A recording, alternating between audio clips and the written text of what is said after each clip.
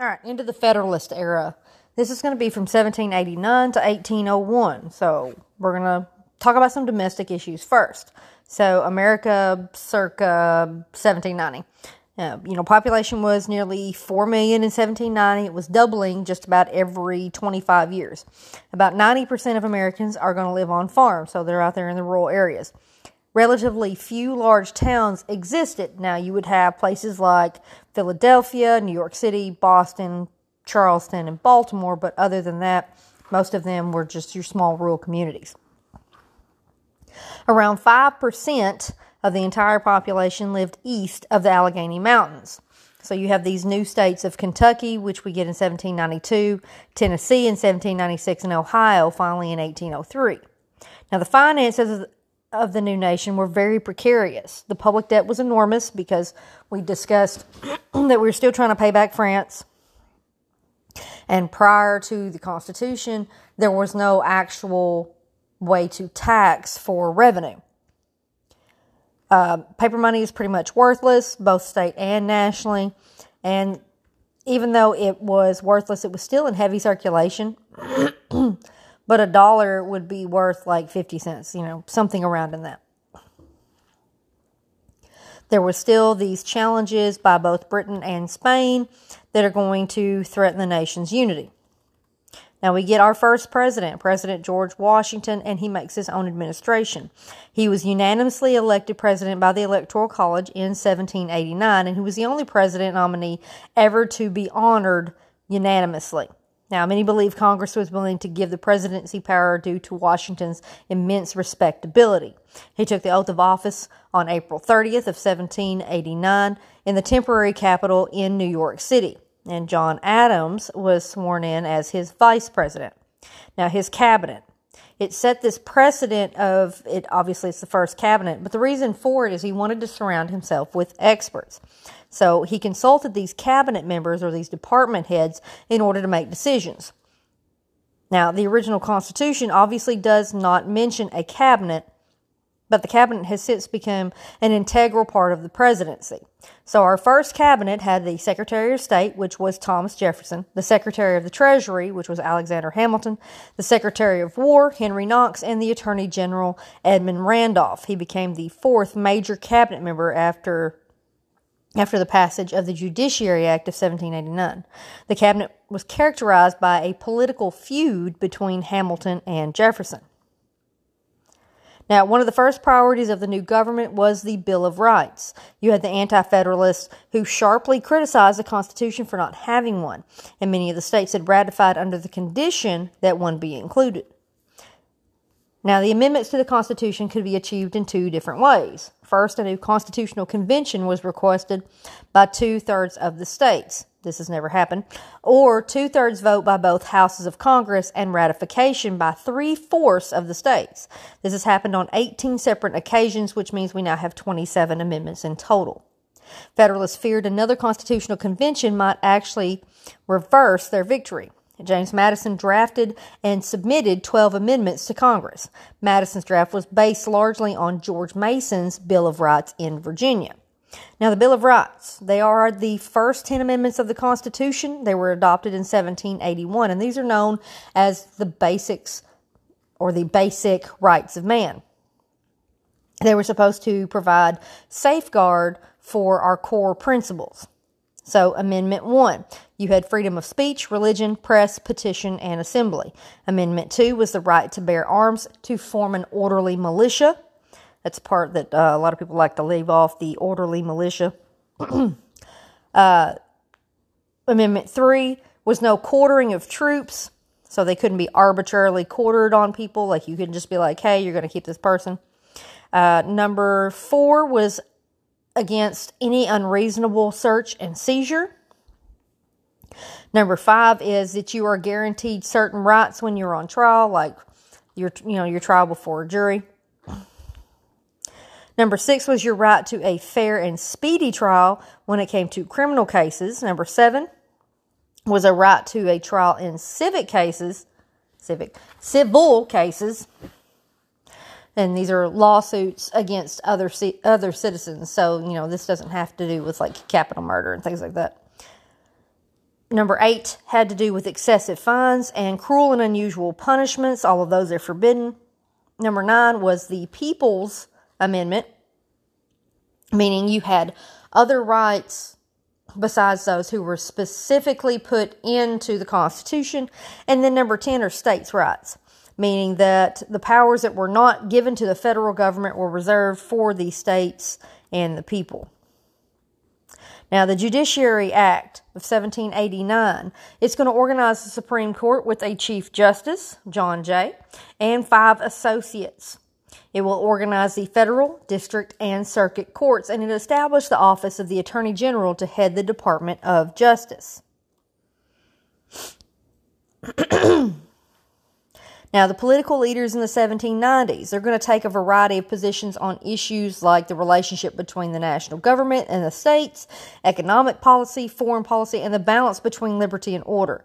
This is going to lead to the formation of political parties, most significantly the Federalists, and they're going to be led by Alexander Hamilton, and the Democratic Republican Party, or the Anti-Federalists, which will be led by Thomas Jefferson and James Madison. Now, let's get into Hamilton's financial plan. So, the economic goals. First off, there was the report on public credit that was put out in 1790. He planned to shape fiscal policies on the administration to favor wealthier groups. In return, the wealthy would lend the government monetary and moral support. So basically, the idea was that prosperity would trickle down to the masses. This was also used in the Reaganomics, the trickle-down effect. It doesn't work. Chaz is doing a trickle-down thing, but it's not working. If only I had video. Moving on. All right, this became the basis for assumption of states' debts and funding. But again, that doesn't work. All right, the report on manufacturers. This is going to come out in 1791. This is still Hamilton. He advocated the promotion of a factory system in the United States so the nation could exploit its natural resources and strengthen its capitalism. And it was the basis for the tariff component in his financial plan. His plan contained 5 major components. The first was funding at par. So the purpose was to bolster national credit. He believed that the government couldn't borrow money without investor confidence, and government bonds had depreciated to 10 or 15 cents on the dollar since the new treasury was believed incapable of paying off its obligations. So it couldn't pay people back, so they didn't want to buy it. He urged Congress to pay off the entire national debt by funding at par all government bonds incurred by the state during the Revolutionary War. Debts would be paid at face value plus accumulated interest. Hamilton was bitterly criticized for not alerting original bondholders to the plan as they sold their bonds for a fraction of their value. The second point is the assumption of state debts. Hamilton urged Congress to assume the state's debts. His ulterior motive was to further obligate the states to the federal government. He believed the national debt was a blessing that would cement the Union. So states with huge debts would favor the plan, especially those like Massachusetts, and states with less debt or no remaining debt hated being taxed to pay someone else's debt. This was one of those like Virginia was especially upset. And there was a North-South struggle that ensued over assumption, like who would assume the debt. The compromise was achieved in 1790. The federal government would assume all state debts, and the South would get the new federal district, now the District of Columbia. Pierre L'Enfant, that's L'Enfant,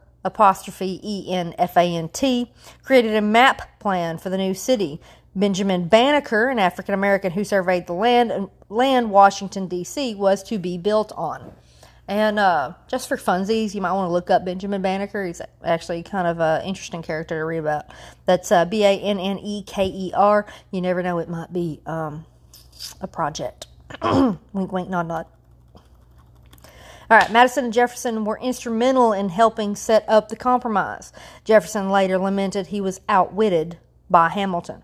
All right, the third point, tariffs or customs duties, became the major source of revenue for paying off the debt. Tariff revenues depended on a healthy foreign trade. So we get the Revenue Act of 1789 that imposed an 8% tariff on dutiable imports. First tariff law in the U.S. history passed at the national level, and the secondary goal was to help protect infant industries or new industries of the United States. Okay, the fourth part, excise taxes. 1791, Congress passed an excise tax on whiskey. So the backcountry distillers were most affected by this 7-cent per gallon tax. Even by today's standard, that's a healthy tax. Just saying. Arkansas tax is like 8.5%, if to put that in perspective. Poor roads made grain transportation practical only by horseback, which severely hampered the profit potential of this cash crop. Now, whiskey in the backcountry flowed so freely in this region, it was often used as money. So it's like you're taxing your money, which, sounds like income tax to me, but that's beside the point. Hamilton was not overly concerned with the protests from the frontier. Most had been anti-Federalist in sentiment during the ratification debate anyway, so he didn't care because, remember, he was Federalist. All right, the fifth part is the National Bank, and this was the most important Jefferson versus Hamilton issue. Yeah, the foundation of Hamilton's financial plan was the Bank of the United States. Washington requested written opinions from Jefferson and Hamilton regarding the validity of such a bank. Now, the provisions for this: the government would be a major stockholder despite the bank being a private corporation. 1/5 of members of its board of directors would be government appointees. The federal treasury would deposit its surplus revenues in the bank, and the federal government would have a convenient safe.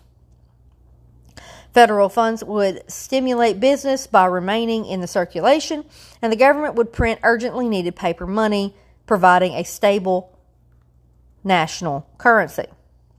Now, Jefferson and Madison strongly opposed the bank. The states' writers feared liberties would be jeopardized by a huge central bank. Moneyed interest would benefit at the expense of farmers. State banks would not be able to compete against these federal banks, and the federal government did eventually enjoy a monopoly of surplus funds because of this. The strict construction, and this was the strict interpretation of the Constitution. Jefferson believed the Constitution did not stipulate creation of a national bank. And that's where you get into those, that elastic clause or that necessary and proper clause when it has to do with Congress. Hamilton argued the Constitution would support a plan for a national bank. This loose construction is where Hamilton urged a broad interpretation of the Constitution, and it set a precedent for enormous federal powers. Like I said, that elastic clause, that necessary and proper clause, because it provided for passing any laws that were necessary and proper to carry out the powers that were put into Congress, that were given to them specifically. These are also known as Congress's implied powers. He argued the bank would be necessary to store revenues from taxes and the regulation of trade, which both are stated in the Constitution as the job of the legislature. Washington reluctantly signed the bank measure into law in 1791, and the charter was for 20 years. The old North and South friction is going to surface again over this. The bank favored commercial and financial centers in the North, and the agricultural South saw their state banks go into decline. The bank issue sparked the open public split between Hamilton and Jefferson. Then we get into the Whiskey Rebellion of 1794. Southwestern Pennsylvania backcountry farmers were hard hit by Hamilton's excise tax. The Whiskey Boys posed a major challenge to the new national government. They torched buildings, they tarred and feathered revenue officers. This should sound a little familiar. They chased government supporters from the region. Some even talked of secession from the United States. So basically, tax collections came to a halt. Washington summoned the militia of several states, resulting in a creation of a 13,000-man army. A 13,000-man army to go up against some backwood moonshiners, basically. I mean, come on. Anyway, Washington accompanied the troops part of the way, and Hamilton led them the rest of the way. When the troops reached the hills of western Pennsylvania, the Whiskey Boys dispersed without any casualties. Washington later pardoned the 2 convicted participants to heal the rift. Now, the significance of this was the federal government showed it could ensure domestic tranquility, but it also showed some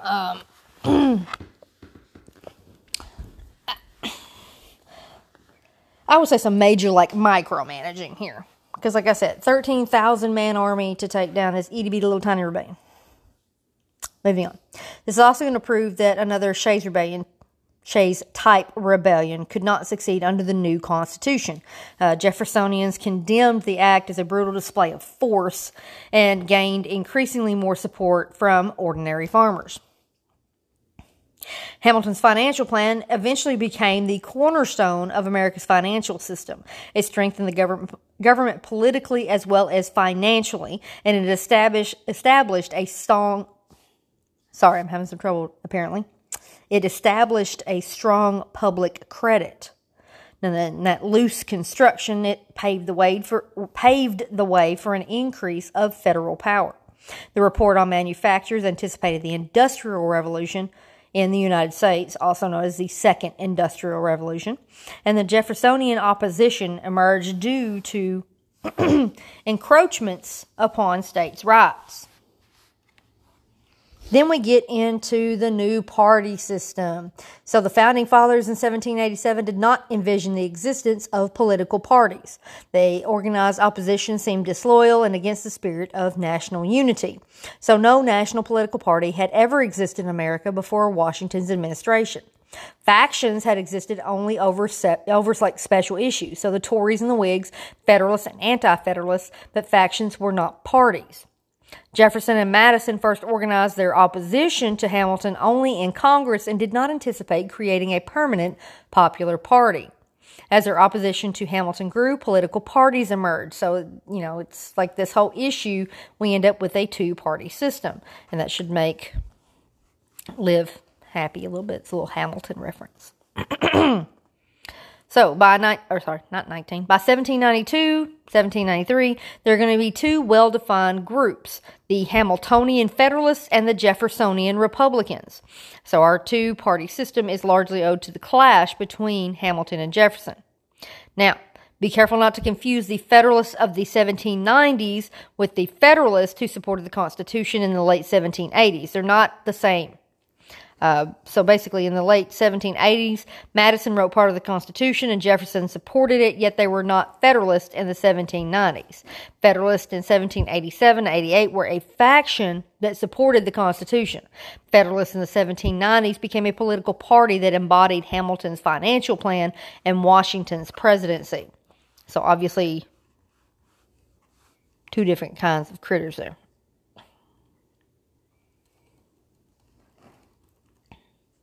All right, Federalists. They're going to emerge from the Federalists of the pre-Constitution period by 1793. They believed in government by the upper class, so the best people, the educated. The rich had more leisure time to study the problems of governing. The rich enjoyed the advantages of intelligence, education, and culture.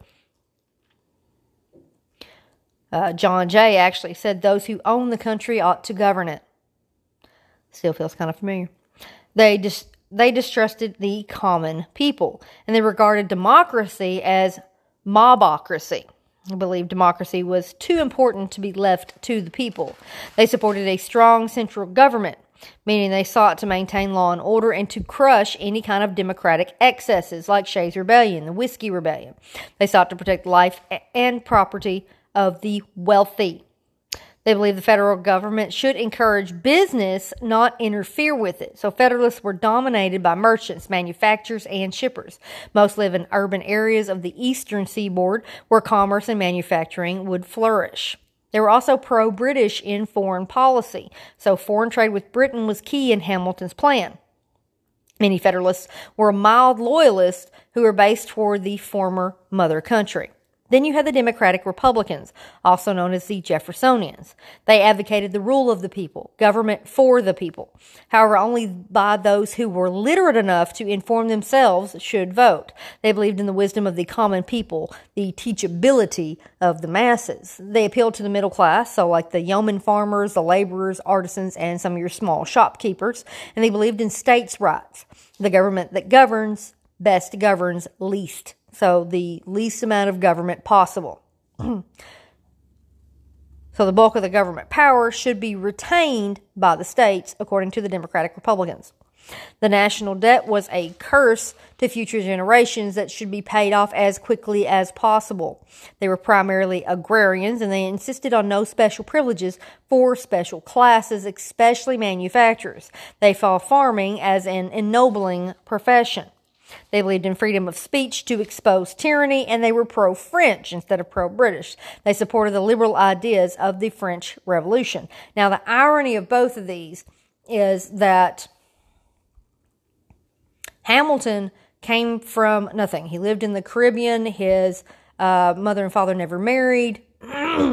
His mom was actually, I believe, a prostitute. She died when he was very young.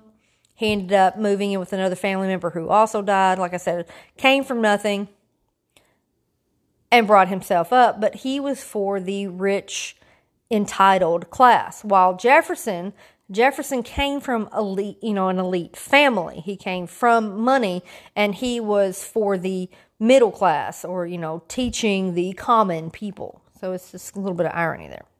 Now, various Native American groups would repeatedly evaluate and adjust their alliances with Europeans, other tribes, and the United States, seeking to limit the migration of white settlers and maintain control of their tribal lands and, of course, their natural resources. Now, British alliances with the Native Americans contributed to the tensions between the U.S. and Britain. Again, that is that manifest destiny that we've been writing about for several weeks. So, to start off, the defeat of the Native Americans in the Old Northwest. The Iroquois Nation was forced onto reservations in New York and Pennsylvania after the Revolutionary War. They had allied with the British during the war. A lot of them will end up fleeing to Canada, where they would no longer really be a major threat to the United States. Now, in the Northwest and the Southwest borders, the Shawnee and the Miami tribes were increasingly hostile toward American settlers because, well, they're coming into their territory. Chief Little Turtle led the Western Confederacy that opposed American settlers' expansion westward, and they were supported by the British on the frontier. President Washington lost 2 armies in the Northwest in 1790 to 1791 to this Western Confederacy, and this represented the largest loss of U.S. forces at the hands of the Native Americans in U.S. history. General Mad Anthony Wayne finally led U.S. forces to victory in the Battle of the Fallen Timbers. This is going to be in August of 1794, and it was the climactic battle. Native Americans were forced finally to abandon their British allies. The Treaty of Greenville in 1795 cleared 2/3 of Ohio and Indiana of Native American tribes, and Britain eventually abandoned its forts in the Old Northwest. In the eastern woodlands, the natives there now saw their lifestyle ruined by increased competition for the fur trade, white settlement, and ruining of hunting grounds. They were forced westward and came into increased conflict with tribes west of the Mississippi. A movement to regenerate Native American society swept through the region and was led by certain Native American prophets. This movement eventually failed due to continued U.S. expansion. All right, so let's go into some foreign policy of the Federalist era. Now, the war between France and Britain, resulting from the French Revolution, presented challenges to the United States over issues of free trade and foreign policy, and it's going to foster a political disagreement. So let's talk about the impact of the French Revolution. Now, the significance of it was the single most important issue separating Federalists and Republicans in the 1790s. Americans were initially excited, especially the Jeffersonians. They saw the French Revolution as a second chapter of the American Revolution. In 1790, Americans supported France's war against Austria and Prussia. France is eventually going to proclaim itself a republic in 1792, similar to what the United States did. But there was the Reign of Terror, and this is going to lead to political conflict in the United States.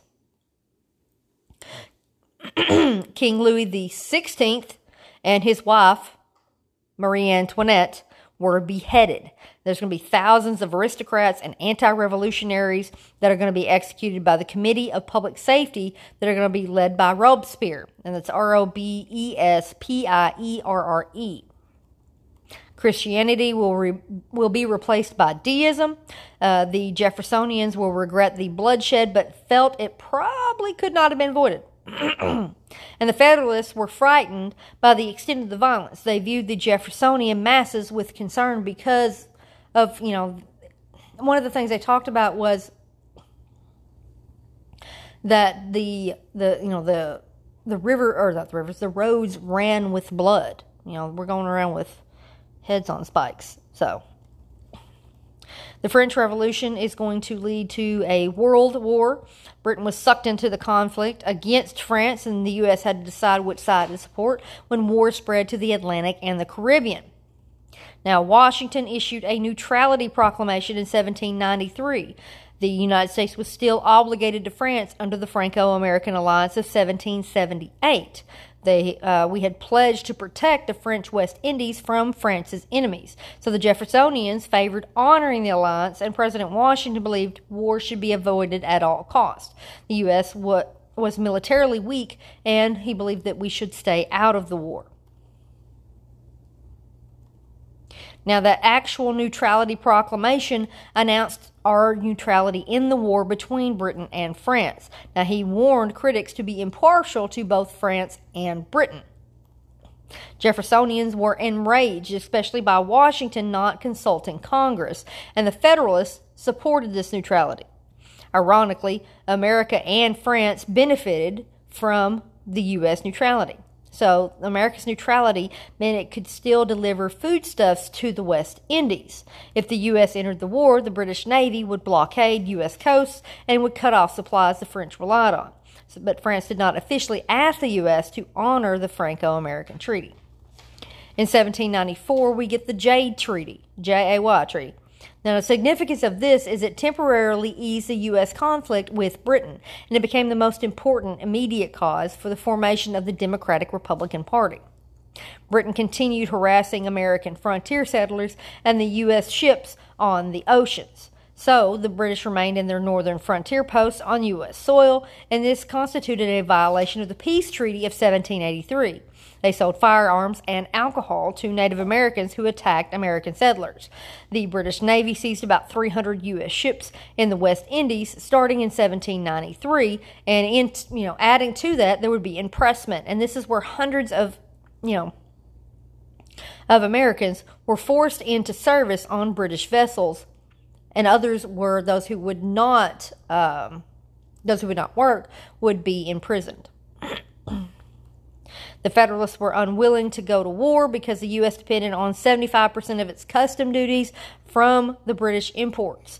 Jeffersonians argued that the U.S. should impose an embargo against Britain. Now, there's going to be some provisions for this Jay's Treaty.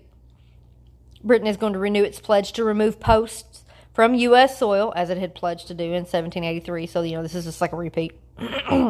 Britain agreed to pay damages for recent seizures of American ships, but they refused to guarantee against future maritime seizures and impressments or the inciting of Native Americans to further violence on the U.S. western frontier. So it was kind of a useless treaty.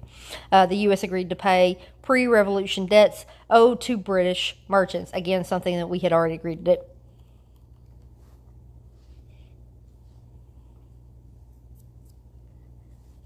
Now, because the Jeffersonians were so upset at all this is going to result in the creation of the Democratic Republican Party. The South felt betrayed that Northern merchants would be paid damages for shipping, and the Southern planters would be taxed to pay the pre-revolution debt. The war with Britain does get averted because Washington pushed for ratification of the treaty, realizing that war with Britain would be disastrous for the U.S., and the Senate narrowly approved the treaty in 1795. The United States government forged diplomatic initiatives aimed at dealing with the continued British and Spanish presence in North America, as the United States settlers migrated beyond the Appalachians and sought the free navigation of the Mississippi River. So we get the Pinckney Treaty, Pinckney Treaty of 1795. And it's going to normalize the relations between the U.S. and Spain. Spain feared an Anglo-American alliance, and they sought to appease the U.S. because Spain was a declining power in Europe at the time, and their position was declining in the American frontier. Now, there's going to be some treaty provisions.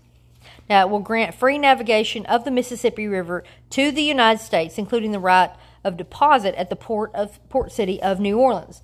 Now, remember that had been taken a while back, and it was one of the main ways for trade for those who live in the southern part of the United States.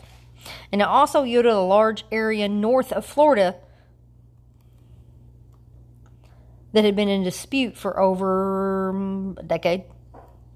The 31st parallel was recognized as a legal border between the United States and Spanish Florida.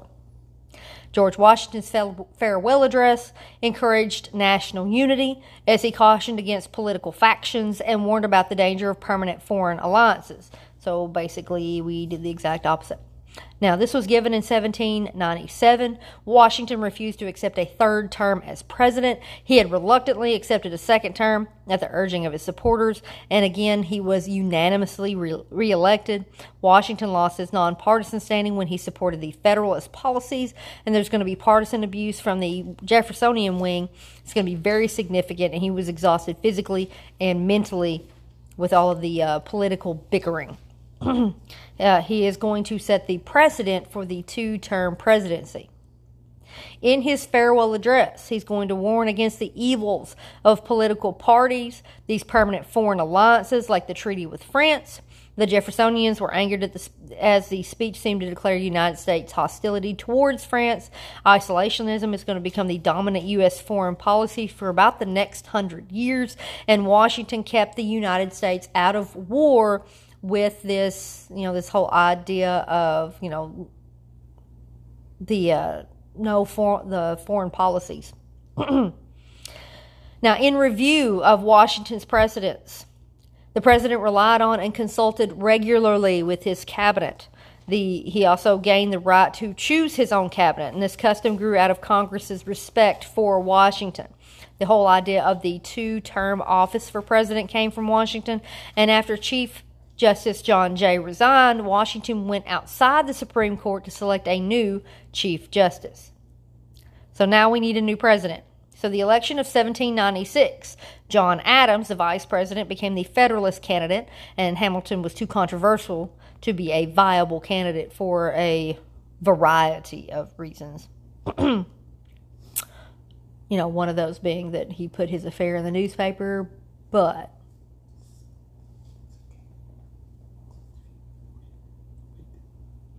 Chad says it's no big deal. Yeah. It happens. Yeah. Who puts it in a newspaper? Anyway, moving on. Hannah, sorry if I made you jump with that. Can you put it right there? Chaz is reciting Hamilton. Anyway, the Democratic Republicans gathered around Thomas Jefferson. They decried the crushing of the Whiskey Rebellion and the Jay Treaty. Adams defeated Jefferson 71-68 in the Electoral College. So, you kind of squeaked by on that one. Jefferson, as the runner-up, became the vice president because that makes so much sense. Let's have the person that ran against me be my vice president in case anything happens. Moving along. The Quasi-War against France. This is going to run from 1798 to 1800. The French Directory government is going to condemn the Jay Treaty and attack American shipping. They saw it as an initial step toward a U.S. alliance with Britain. They also saw it as a flagrant violation of the Franco-American Treaty of 1778. French warships are going to seize around 300 U.S. merchant vessels by the mid-1797. France is also going to refuse to receive America's newly appointed envoy. The XYZ affair of 1797. President Adams is going to send a U.S. delegation to Paris in 1797. The delegates were secretly approached by 3 French agents known only as X, Y, and Z. The French agents demanded a large loan and a bribe of $250,000 for the privilege of talking to the French Foreign Minister Talleyrand, Talleyrand. The U.S. delegates, basically million for defense, not 1 cent for tribute. I don't even know what that was. It looks like somebody turned something in. Yep. Moving right along. So the negotiations broke down because, a loan and a bribe, come on. And then we're going to get this war hysteria that's going to sweep across the United States. So there will be undeclared naval warfare with the French from 1798 to 1800. The U.S. war preparations were set in motion, so we get the Navy Department at the cabinet level being created. The 3-ship Navy was expanded. Woohoo!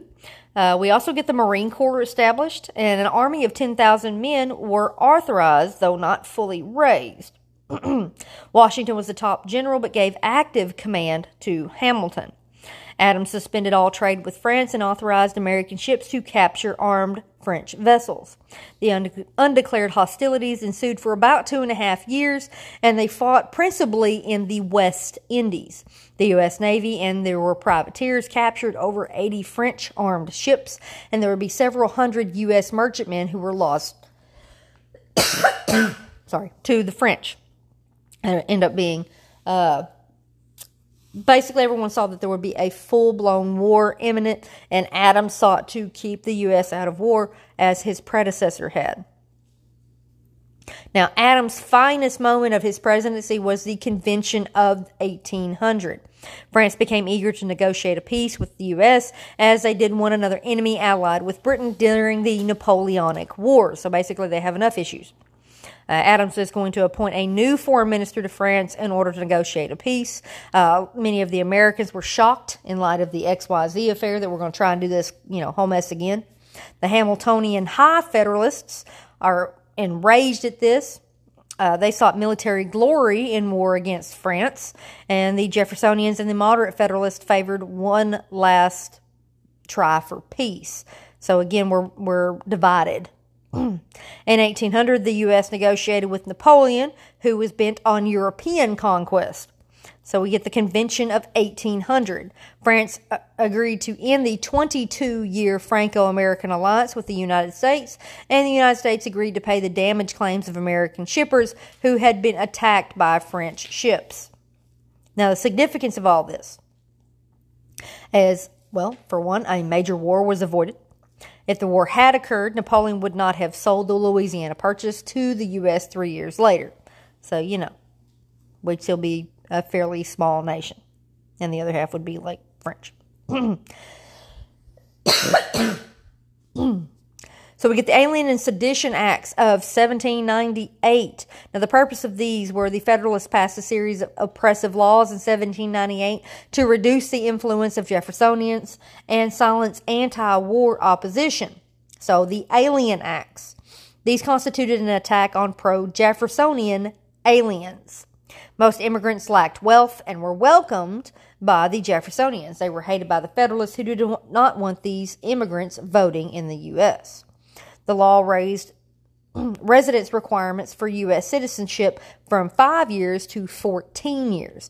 And the president could deport anyone they deemed dangerous, any of these foreigners. The laws in some ways seemed reasonable. Some foreign agitators were coming to the U.S., like, those who tried to enlist America to support France, and many immigrants from France sought anti-British policies. The Alien Acts were never enforced, but some frightened foreigners, specifically foreign agitators, would leave the country because they were afraid of what would happen. Then the Sedition Act. Anyone who impeded government policies or falsely criticized its officials, including the president, would be liable to heavy fines and possible imprisonment. This was a direct violation of the First Amendment to the Constitution. The Federalist-controlled Supreme Court was not interested in declaring it unconstitutional, even though it was their job. 10 Jeffersonian newspaper editors were brought to trial and convicted. Now, the law did expire in 1801, the day before Adams left office. This demonstrated the dubious intentions of the bill. If a Federalist was not elected in 1800, Republicans wouldn't have the Sedition Act to prosecute Federalists. So it was a one-sided little act here.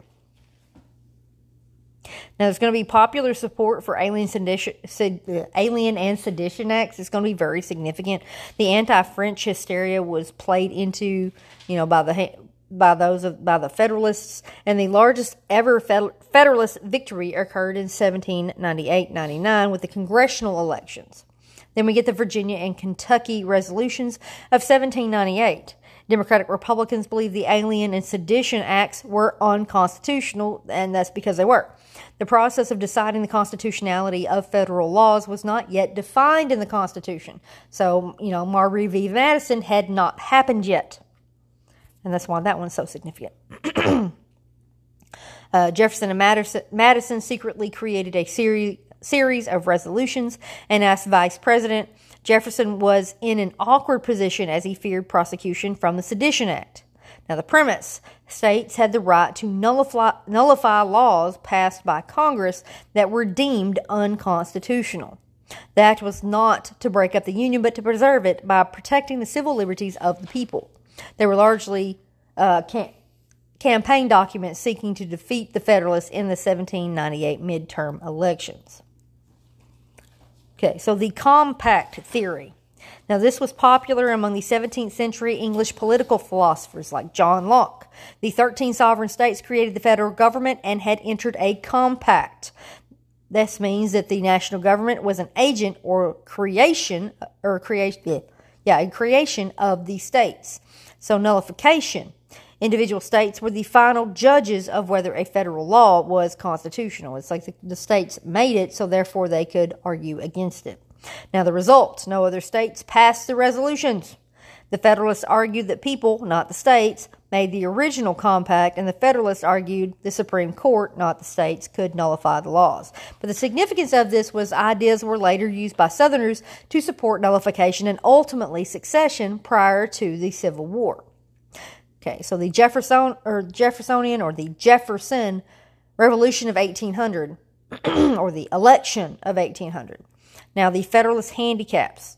The Federalists split over going to war with France was the biggest reason for Adams' defeat. Hamilton and the High Federalists openly broke from Adams for his refusal to engage a full-blown war against France. The Alien and Sedition Acts became a liability. Federalists had swelled the debt in preparation for war with France, so there would be new taxes, like a stamp tax, that were levied to pay the cost. And it seems like, well, didn't we just go to war for this? I feel like this is a repeat. It's like we're re-binge watching. Anyway. And all those military preparations that we did were now, unnecessary. Federalist mudslinging accused Jefferson of being an atheist, and actually he was a deist. His Virginia Statute of Religious Freedom angered the Orthodox clergy, especially in the Congressionalist and Federalist New England, of robbing a widow and her children of a trust fund, and of fathering mulatto children by his own slave woman. In 1998, genetic tests actually proved that Jefferson had fathered at least one child from his slave mistress, Sally Hemings. But the real question is, was she really a mistress when you have that power dynamic there? I'll let you be the judge of that. All right. Oh yeah, and the age dynamic, because originally Sally Hemings was his daughter's playmate. Just put that one in perspective for you. All right, Jefferson is going to defeat Adams 73-65, so a little bit more significant than the last one. Most of Jefferson's support came from the South and the West, where universal manhood suffrage had been adopted. New York was the key. The Republican Aaron Burr's run for vice presidency narrowly turned New York towards Jefferson. Jefferson tied with Burr for electoral votes. The House of Representatives had to break the deadlock. Federalists preferred Burr as they hated Jefferson, but eventually a few anti-Burr Federalists were swayed by Hamilton to refrain from voting, and Jefferson became president. Burr now obviously hated Hamilton because, again, he stepped in his way of, future prosperity. Now, the significance of this was a peaceful change of power was revolutionary. The transfer of power was on a basis of an election that all parties accepted, and Britain would not achieve the same stature for another generation. Now, granted, it wasn't completely peaceful because, Burr did take Hamilton out and shoot him. But I digress. The Federalist Legacy. Hamilton's financial plan established the nation's financial foundation. Washington established important precedents for the presidency. The Federalists kept the United States out of war. They preserved democratic gains of the Revolution and oversaw the creation of a viable republic. The opposition party, the Jeffersonians, resulted in the creation of a two-party system, and the westward expansion, well, we know where that got us. Everywhere. All right. Now, things to remember overall of the Federalist era. Bill of Rights, 1791. The Judiciary Act of 1789. Hamilton's financial plan. The French Revolution. The Neutrality Proclamation of 1793. The Jay Treaty of 1795. The election of 1796. The XYZ of 1797. The Quasi-War of 1798 through 1800, the Alien Sedition Acts of 1798, the Treaty of Grenville, and the Revolution of 1800. Now, I will be getting the terms to know up for you, and we will take a look at these essay questions later. One of them that you might want to start thinking on, though, is to analyze the factors that led to the creation of a two-party system during the 1790s. That kind of covers this entire chapter, to be honest.